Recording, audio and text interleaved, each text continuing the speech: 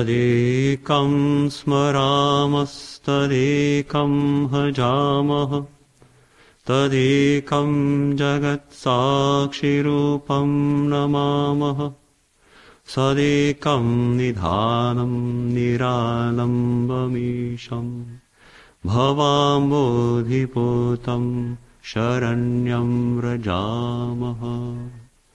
Om Shanti Shanti Shanti.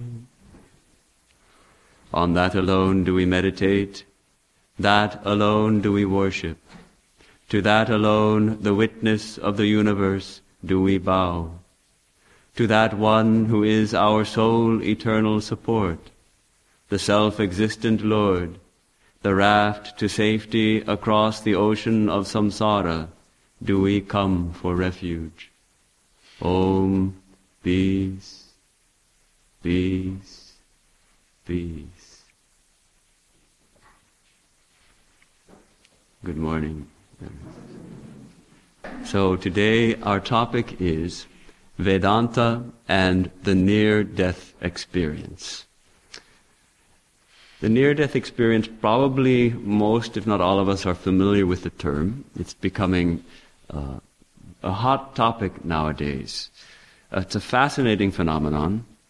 People who have died on operating tables, in ambulances, in car wrecks, in swimming pools, and all kinds of other places, and then have revived or have been resuscitated, they sometimes report remarkable experiences that they had of being conscious during that time when they were dead, of being outside their bodies, even of meeting deceased relatives or friends, or of experiencing a divine light, meeting God. It's now becoming widely known. There's TV shows about it, radio programs, a lot of books coming out. But it's a recent phenomenon, this spreading of the term. It started with a book in 1975. Before that, no one heard about it. No one would speak about it. It was a doctor named Raymond Moody, wrote a book, Life After Life. And in that book, he coined the term near-death experience. Before that, it was relatively known, except, of course, to those who had them. And the term near-death experience actually may be somewhat of a misnomer, because for people who have actually died, it might be better to call it an actual death experience. Near-death suggests that one is near death, but in many cases, the person has actually died. So they're not near death, they have actually crossed over. This is also a subject of some controversy. Are they real? Or is it just imagination? Just hallucination, perhaps, or some combination of imagination and hallucination and dream. And the science and medicine, the standard answer is just a hallucination conjured up by an oxygen-starved and dying brain.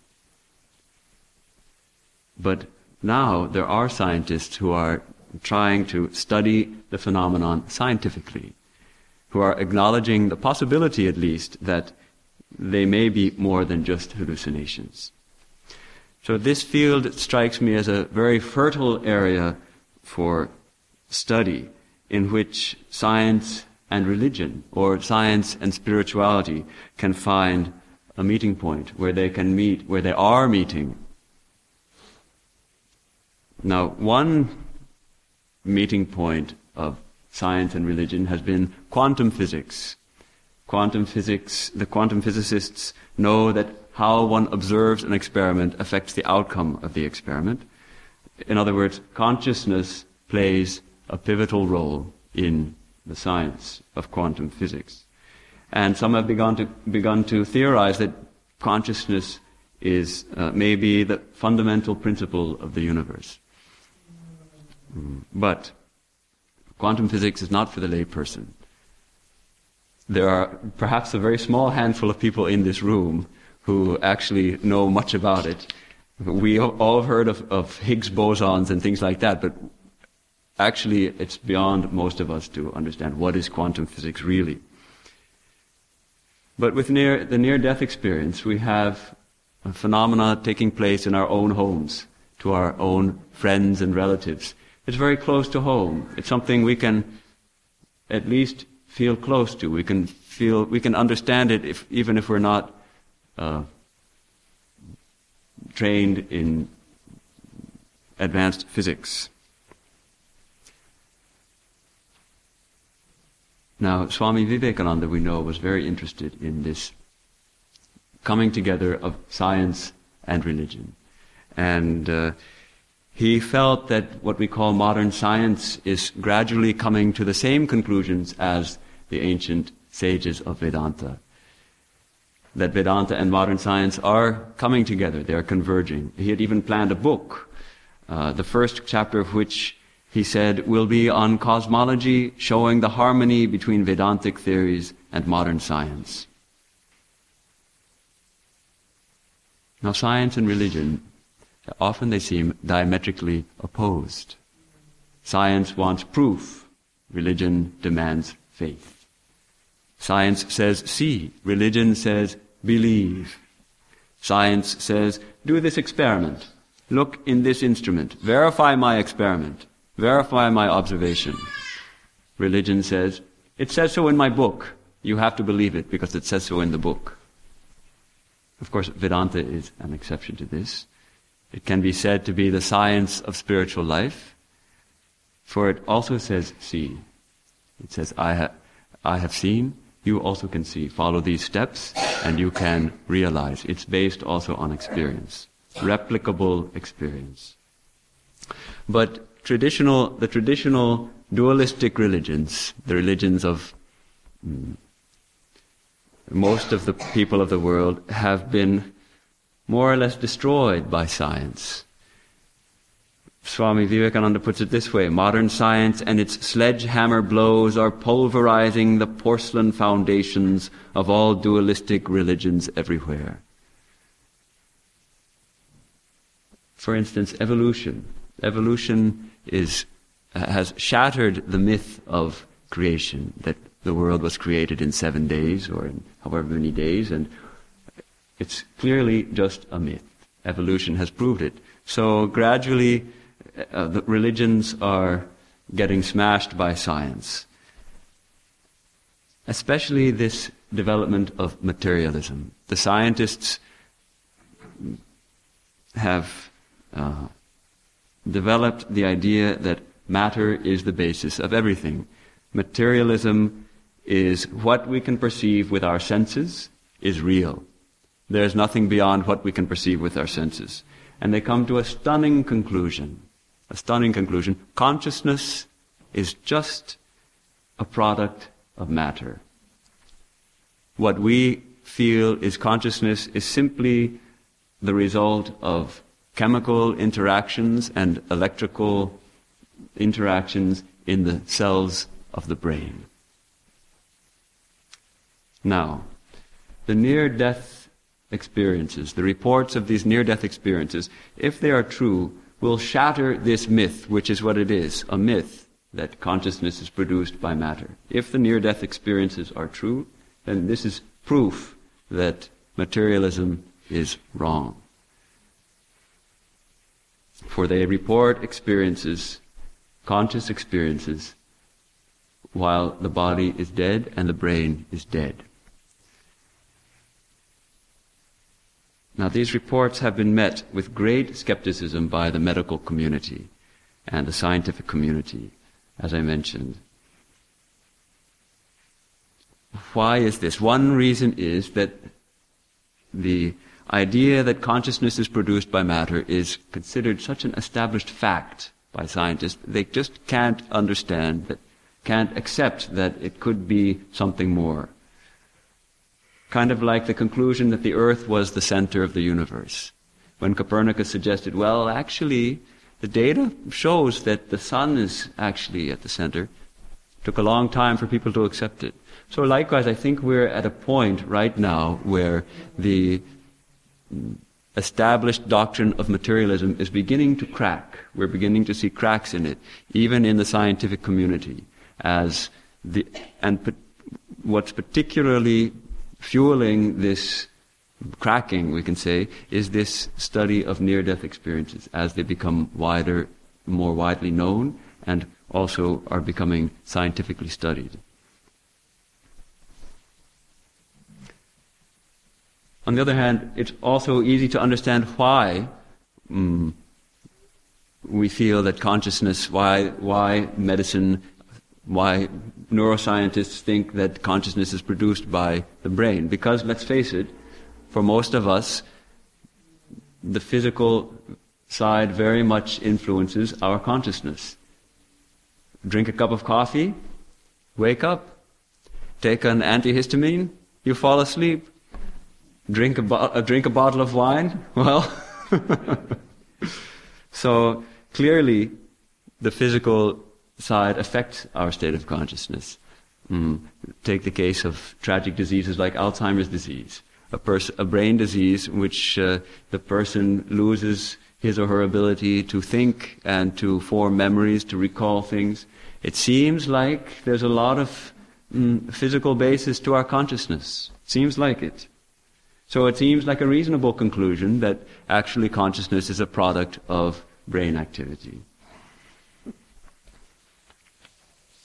So this area is a new area of study in which this conclusion is being called into question.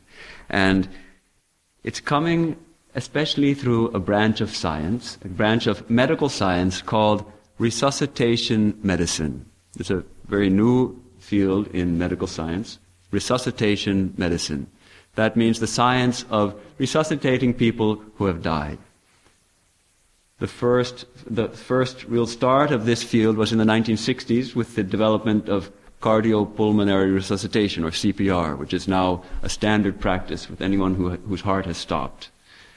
And there's been a lot of progress with drugs and various equipment, and it is now possible to resuscitate people who may have died minutes or even hours earlier, especially if the body is cold. There are reports of people being resuscitated hours after drowning in an ice-cold lake. And this is also the reason why now, if someone's heart stops, one of the first things that the emergency technicians do is to chill the body. They'll take bags of ice and put it on the body. So to lengthen the window of opportunity for resuscitating. So this is a fascinating area of science, because death was always a one-way street. It was a point of no return, an uncrossable boundary. Crossing that line, no one returns. And endless speculation about what happens when we cross that line. From ancient times to the present, people have theorized and wondered and thought about what happens at death. Heaven, Swarga, path of light, path of smoke, Yama's messengers, Hades, the angel of death, the grim reaper comes to take you away, or nothing at all. In fact, there was an article in yesterday's Washington Post, I think it's today's Washington Post magazine, a humor columnist who's joking about his conviction is, when you die, you die. It's over, that's all. That's also a widely held view. So how amazing what started happening as people are being resuscitated. Doctors began getting very unusual reports from some of their patients. That they had very unusual experiences. That they didn't become unconscious, but rather they were more conscious at that time. That they could know what had transpired around them. Even that they had some transcendental experience, some meeting deceased relatives, or seeing a light, going to a heavenly realm. Most doctors brushed these reports aside, dismissed them as hallucinations, which is why many people who have these experiences don't tell others about them, because it's a very common experience to have someone tells one or two people and they say, oh, that was just a hallucination, or that was a nice dream, don't worry about it. In fact, we usually think of dogmatism and fundamentalism as belonging to the realm of religion, but science has its equally narrow dogmatism. And Swami Vivekananda cautions, it is not the sign of a candid and scientific mind to throw overboard anything without proper investigation. Surface scientists, unable to explain the various extraordinary mental phenomena, strive to ignore their very existence. So I think scientists are now coming to be deeper scientists, some of them in this area. They're part of this wall of silence about near-death experiences, about the reports of the people who had died, began to crack in 1975, as I mentioned, with the publication of Raymond Booty's book, Life After Life. This book became an international bestseller, sold 13 million copies. It was translated into 12 languages. And in the book, Moody interviewed hundreds of people who had these near-death experiences and found that they contained a number of common factors. Though each experience was unique, they had a number of elements that were very similar. Moody identified 9 of them. Gradually, other books started coming out, and now there's a lot of books, including some books by scientists. In fact, 2 of the books that I consulted came out in 2010 and 2013, this year itself. So it's really current science right now. There are scientists studying this. It seems as if a kind of critical mass has been reached. So now let's get into what actually happens. What are people experiencing? What are they reporting about these experiences? There are these common elements across cultures, across religions, across ages. Old people, even young children are having the same kind of experiences. So it starts with a person who dies or nearly dies from cardiac arrest or some drug allergy or complications in surgery or a disease or drowning or a car accident. There's so many ways to die. And we find near-death experiences connected with very many of them. So the first experience that people often have is an out-of-body experience. They find that they are somehow floating over their body. They're seeing their body from above. Sometimes they don't even recognize their own body. But they see a body and suddenly they realize, oh my gosh, that's my body. That's not me, that's my body. I'm going to run through these quickly and we'll look at them a little more in depth. Second, the senses become heightened, more intense. There is increased clarity, intense colors can be seen, more intense than normal waking consciousness. There are often intense and generally positive emotions or feelings of a vast peace or infinite love, joy. Many experience then entering a tunnel as if they're going to some other dimension, going through a tunnel and seeing a light at the end of the tunnel, moving very fast, sometimes at lightning speed through a tunnel. Many will encounter a brilliant light, a kind of mystic, brilliant light that they identify as divine. Many encounter other beings, both mystical beings, perhaps guides, or they call them as their eternal companions, or else deceased relatives from this life. Many experience a sense of altered time. Time seems to stop. Many have a life review. Their whole life flashes before their eyes. They see all the details of their whole lives, including often the most insignificant details, seemingly insignificant details. Some encounter unworldly or heavenly realms. They may encounter a special knowledge. They may suddenly get an insight into the whole purpose of life and the special mission of their own life. And many encounter a barrier or a boundary, a point of no return, and they understand at that point that if they cross that barrier, they won't be able to return to the body. And then finally, they return to their body. Some voluntarily do so, they choose to do so.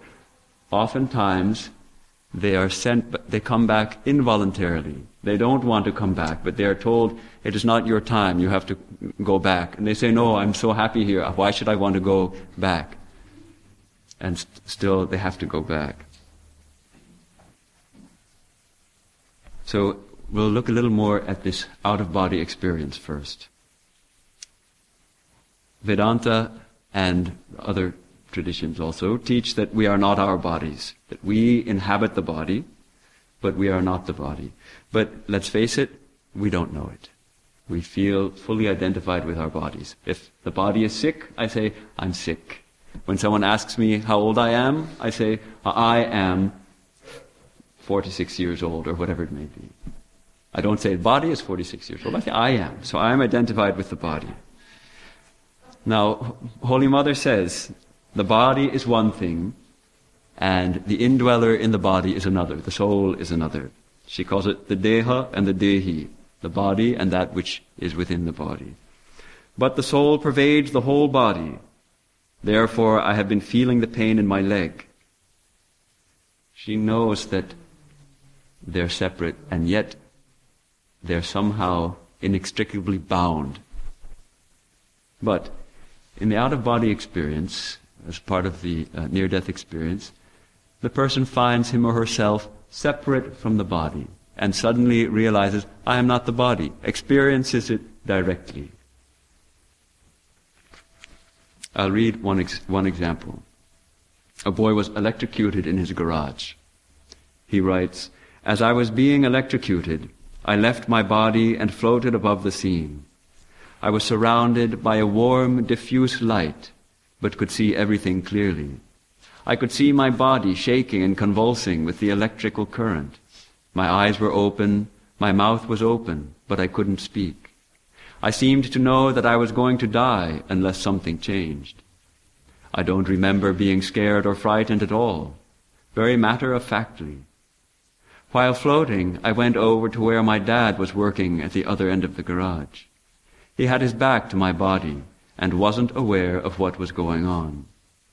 I went over to him, and then he looked up from his work on the floor, turned to see my body being electrocuted.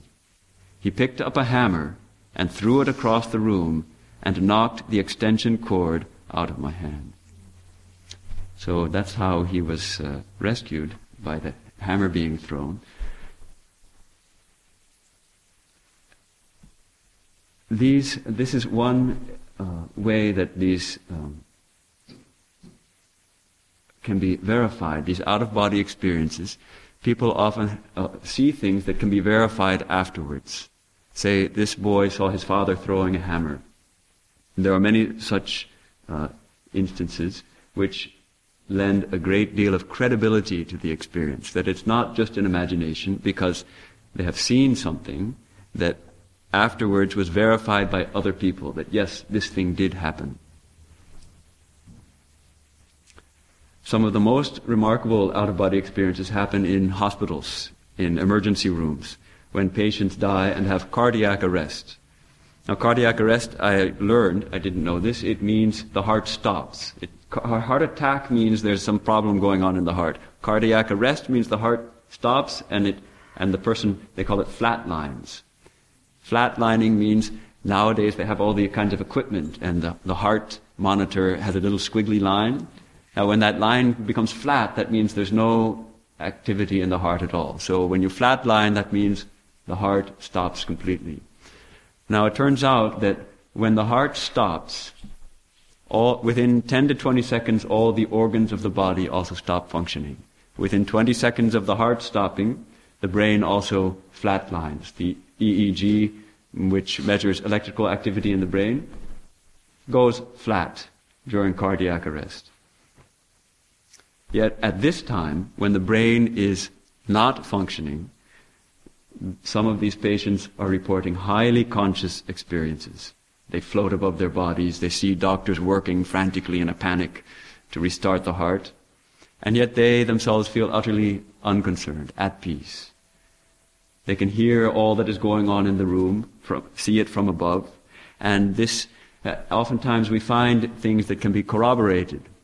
For instance, there was a man who had a cardiac arrest, and they were putting a breathing tube in his mouth. And the nurse found he had dentures, so she removed the dentures and put them in a drawer on the cart.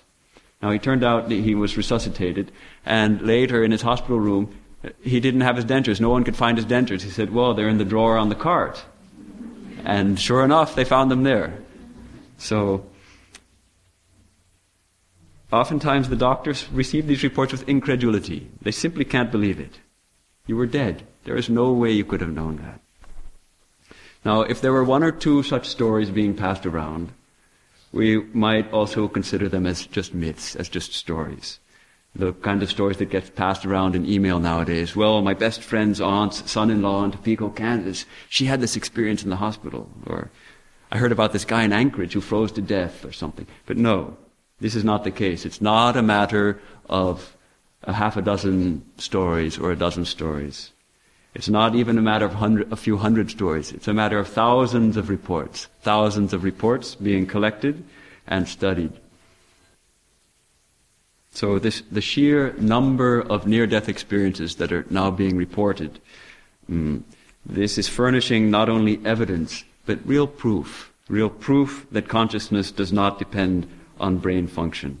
Because when people's brains are not functioning at all, they're still having intensely conscious experiences, which they can remember and report afterwards, and events can be corroborated by others.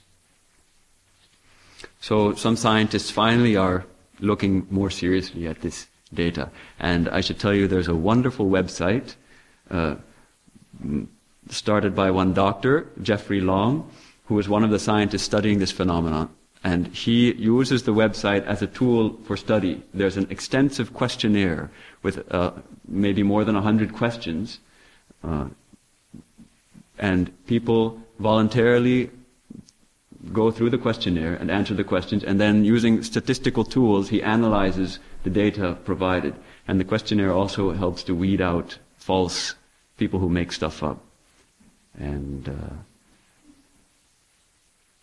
another example of a scientific study that one doctor is doing, they're working on it. So if in an out-of-body experience one can see things in the room, they thought, let's put something in the room and then see if they see it. So they put some images on little shelves near the ceiling. Oftentimes the people report that they were floating up by the ceiling. So they put a little shelf up by the ceiling and put a piece of paper with an image on it. And the idea is if someone has a near-death experience and an out-of-body experience in that room, they will see the image and they can tell us about it afterwards. There seems to be some problem with the microphone. Maybe needs a new battery, I don't know. So it's a little funny to me, they're putting shelves up near the ceiling.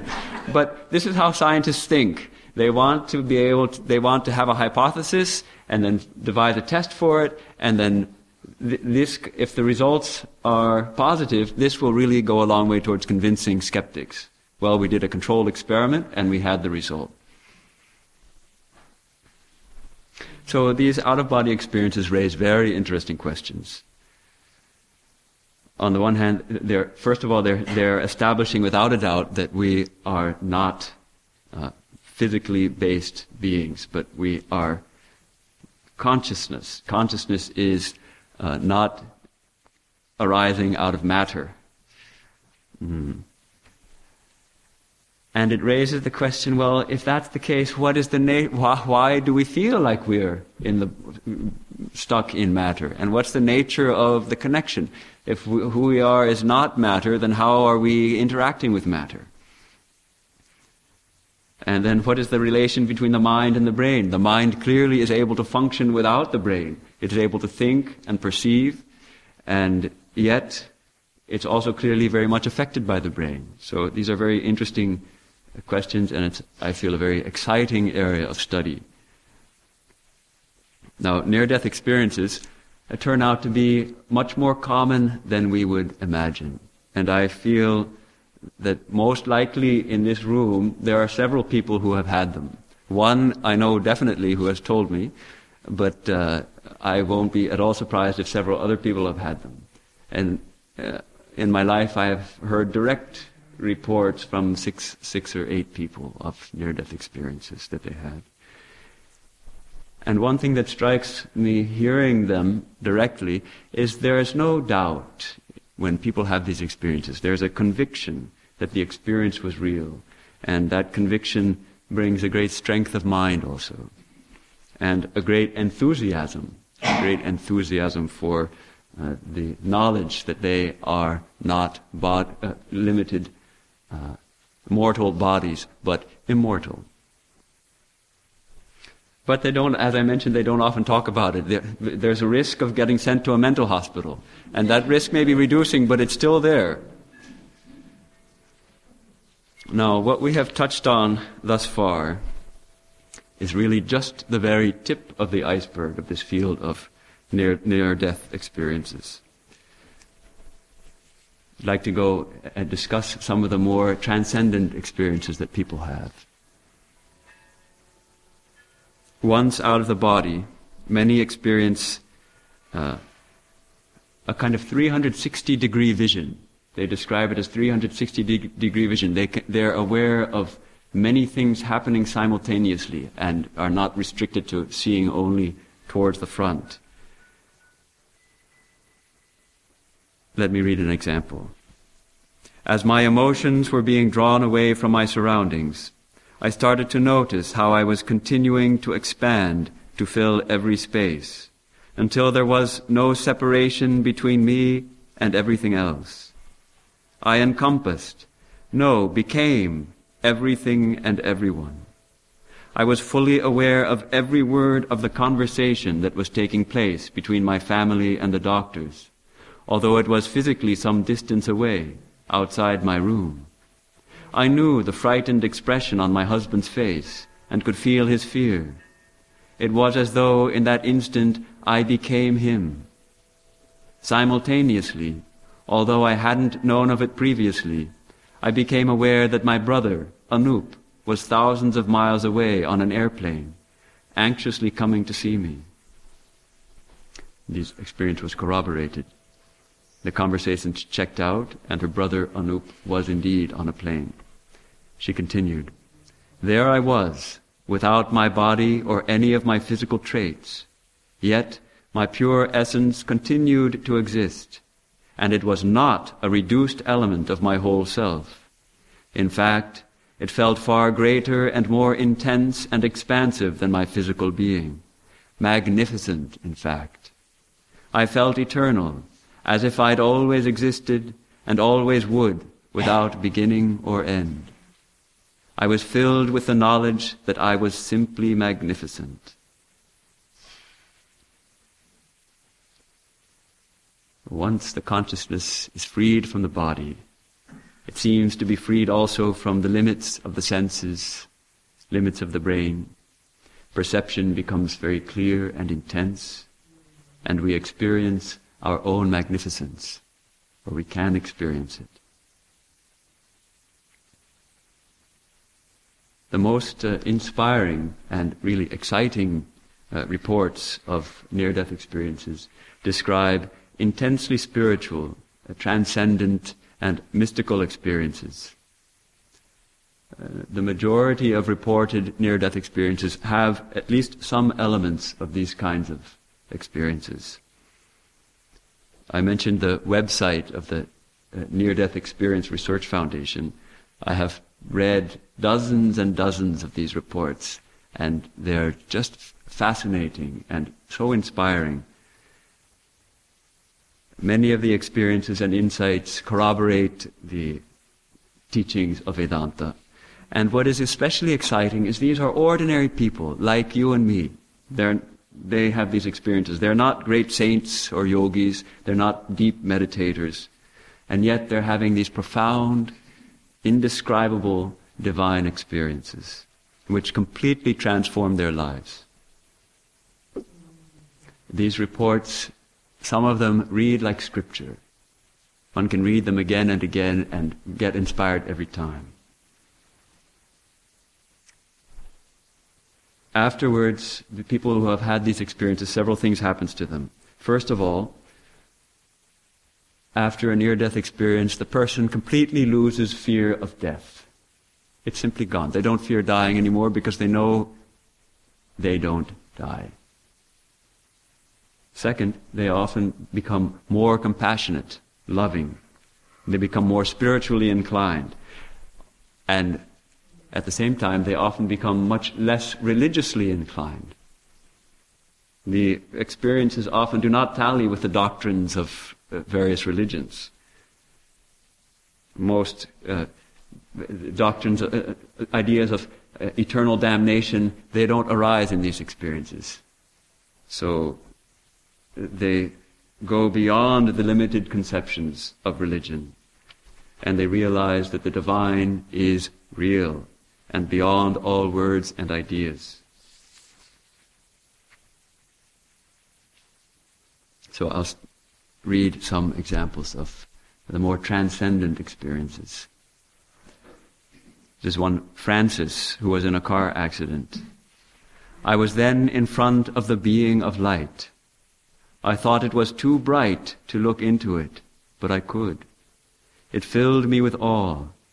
I was trying to recite poetry to describe it. I couldn't. I could feel its love and kindness. I asked, was it Jesus, or Buddha, or Muhammad? It said, I am the light. There's a woman named Michelle. She was shot in the neck from behind by her boyfriend. If you can imagine that. I could see myself from below myself, as if I were perched on a corner of the ceiling in the room, looking down at myself. I saw all kinds of police and firefighters looking over my body and stepping around me. I had no pain. I had no blame towards anyone, no ill feelings. I felt so blissful and whole, full of the most love I had ever experienced. I thought to myself, if this is dying, then it is not as bad as everyone thinks it is. Then I saw a light from above me. It was pulling me away from the room. I figured it was okay to just let this happen, to go with the flow and accept whatever was to be. The light was getting brighter, engulfing my body. Body? I had no body. It stayed back down in that damp room. I realized that I was dead physically, but mentally I was still alive. My soul was now my body. I looked up into the light. I could see someone beckoning me to come. He was there at the end of this lit tunnel. Then I heard a voice. It was a man's voice. He asked me if I was ready. I felt so good. It was so easy. We are fortunate that some of the people who had these experiences also have a gift with language and poetically transmit at least a glimpse of their experience, though almost universally they say that they are unable to actually convey the experience with language. Some report even the dissolution of the ego, after which they describe what can only be called an experience of spiritual illumination, spiritual realization. There's a woman who had a car accident. After seeing her body, she begins to rise, accompanied by a guide. As the extraordinary event unfolded, my escort and I ascended into the sky. Unconditional love became more concentrated. The awareness filled my inner consciousness with joy, comfort, and ecstasy. A blinding, magnetic, brilliant light focused on my forehead, drawing me closer and closer to the light that was beginning to encompass my whole being. Unconditional love intensely flowed everywhere without effort. honoring and glorifying every cell with a total awareness of physically, emotionally, and mentally being within love at last. Every cell is gently caressed in the all-abundant love, honoring and glorifying every bit of who I am. Love that flowed without any conditions or effort, omnipresent and very real. The love abundantly flowed without any restrictions, conditions, or commitments. In amazement, I asked my escort, "Oh, is this what heaven is really like?" With a smile, light beamed from within himself and answered with a comforting yes. As we ascended, the clutches of the dramas that the ego entertained disappeared. Ego's continual habit of self-sabotage was non-existent at last.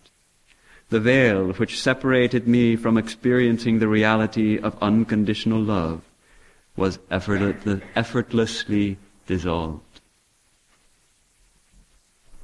It's interesting that most of these reports do not name a personal God. Most of the reports discuss the impersonal reality, a light, or the source. It's very interesting to read some experiences of deeply religious people whose experiences do not tally with their beliefs, the beliefs they held before. In fact, many people do have a period afterwards of readjustment, which can be very difficult and painful. That experience of being in pure light and love was so blissful, so joyful, so peaceful, and then to be back in the body as a prisoner in chains and back in the old world of so different from that world of love and peace, that state, I should say, of love and peace. They find it very difficult. I'd like to read a passage from a woman who was raised in the Bible Belt, a devout Christian who, as she puts it, she accepted all the dogmas of eternal heaven and hell, and afterwards she had to leave the church. So she writes, "I turned around and was immersed in light. I was surrounded by unconditional love and total acceptance. I knew I was complete at last. Never had I felt such safety and serenity before. Suddenly, I had all knowledge. All that I had ever heard or known was swept away. I knew that Christ had not died on the cross, and that there is no sin or evil. I knew that I had existed since the moment of creation, and that I shall always exist, and that all consciousness is in the act of becoming. I knew that I had lived many times in physical reality, and I watched those expressions and observed each of them. I experienced what we mean when we say that we have free will and that we choose everything. There are no absolutes. I watched every thought I had ever chosen to its natural end, and each person it had touched."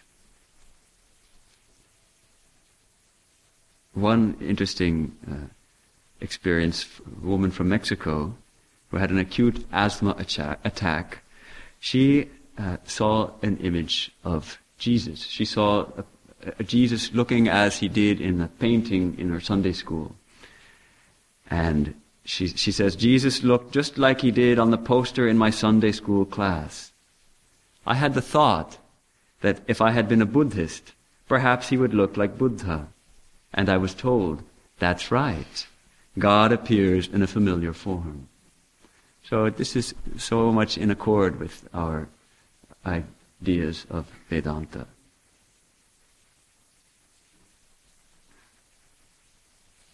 It was very difficult to choose which passages to read.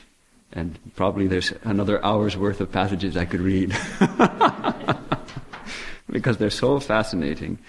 I'd like to touch a little bit on the life review. People report experiencing a review of their whole life, all the details of it. And but it's not a kind of a judgment. The one idea is that we are judged for our actions and weighed. There's the divine judge who's going to weigh. Turns out many people report that no, there's no other judge but myself. I was seeing everything and I was understanding what I did well and what I did poorly. And some describe experiencing their actions as experienced by others. Every little nasty word that they said, they could feel how the other person felt hearing that nasty word. Every little smile that they gave to a stranger, they could feel how that stranger felt receiving that smile. One man named Justin writes, "Many events in my life I experienced, but not from how I remembered it, but from the point of view I experienced it from how the people, the animals, the environment experienced it around me. The times I had made others happy and sad, I felt it all as they did. It was very apparent that every single thought, word, and action affects everything around us, and indeed the entire universe. In the life review, we judge ourselves, no one else does. The light did not, but with no ego left and no lies, we can't hide from what we have done, and we feel remorse and shame, especially in the presence of this love and light." Another woman describes how she experienced the life review, as it were. "Here I could see the whole picture, how every thought and motivation of the previous life passage snaked tendrils of manifestation into the world, and how each tendril rolled out to affect other people and all of life. I felt everything, every little kindness, every subtle dig, each moment of carelessness, the wasted potentials, the comfort passed on to others, the secret joys, impatience, self-pity, a genuine smile to a lonely person at the right moment. Ripples from a tossed pebble, I experienced how everyone experienced my actions and intentions, and how everyone they affected felt, and so on down the chain of action and reaction, flowing even into nature itself.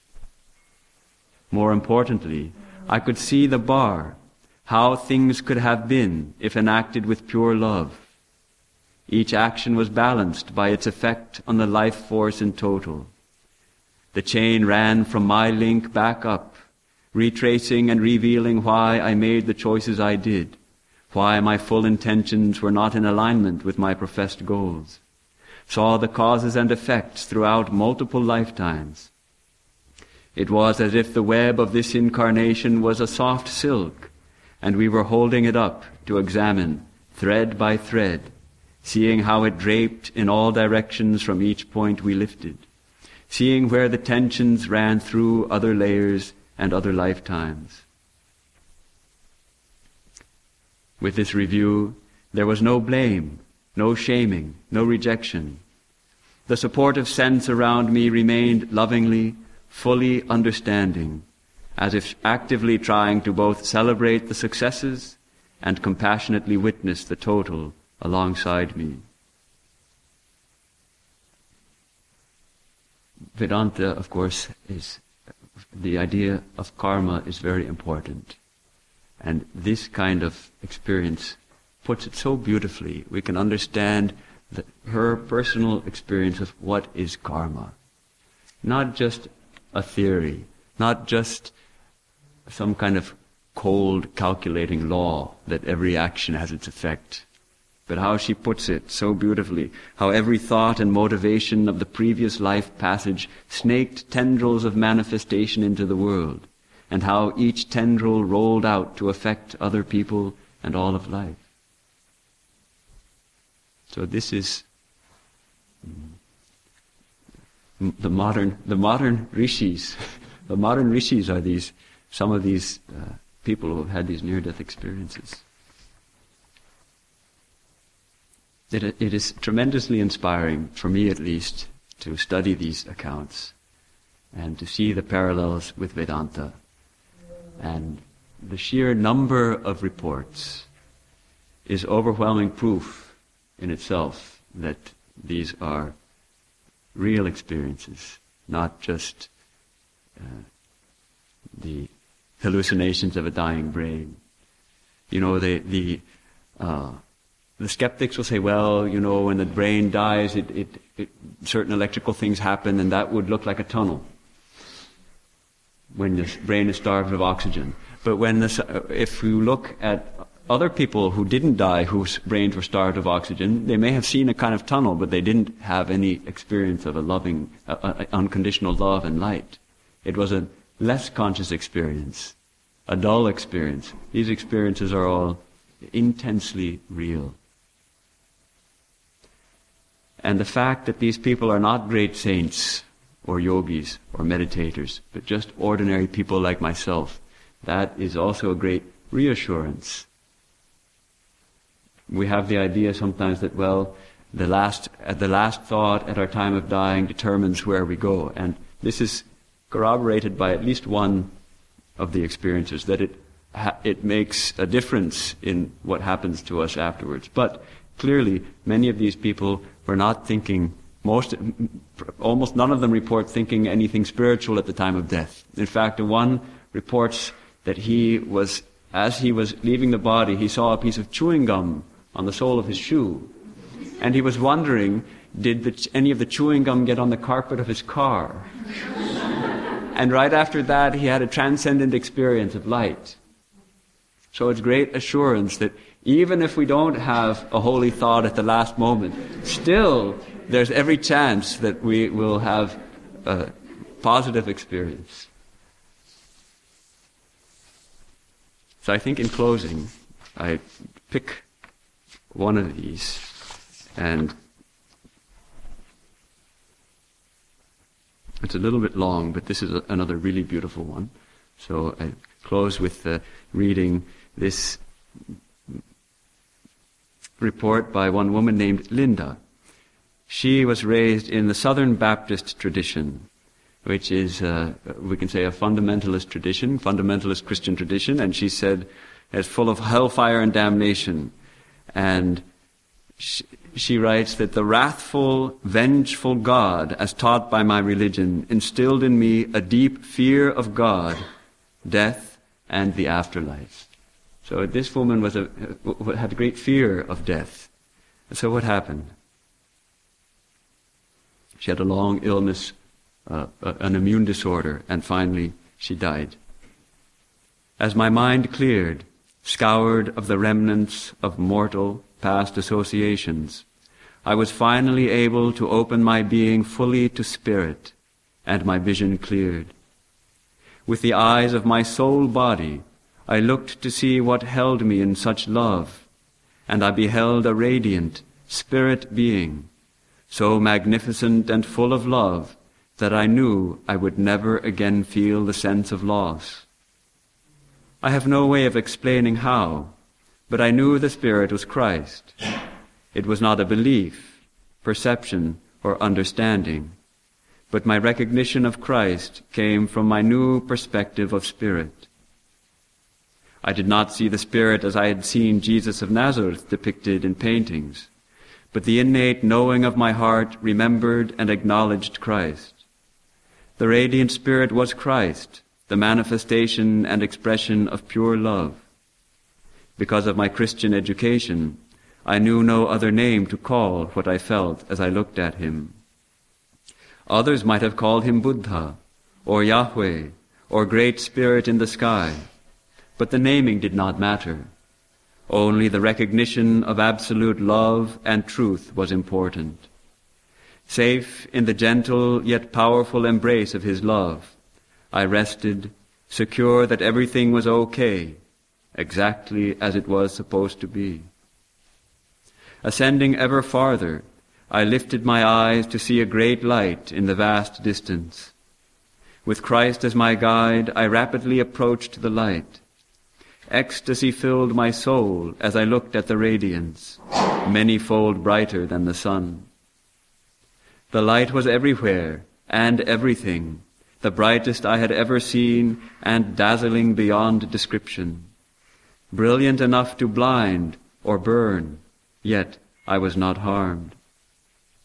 The light moved over and through me, washing every hidden place of my heart, removing all hurt and fear, transforming my very being into a song of joy. I had thought the love I felt from Christ was complete, yet the light toward which we were soaring was the fulfillment of my search, the loving source of all that exists, the God of truth and unconditional love, the origin of creation. My understanding of love was forever changed. The majesty and glory of that vision was an ineffable moment that defined forevermore the direction of my new truth.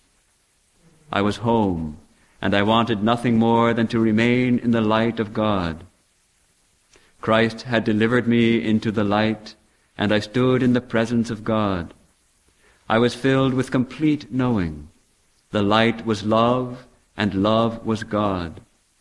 Waves of consummate love which emanated from the light obliterated every burden I carried, and every thought that kept me from knowing God.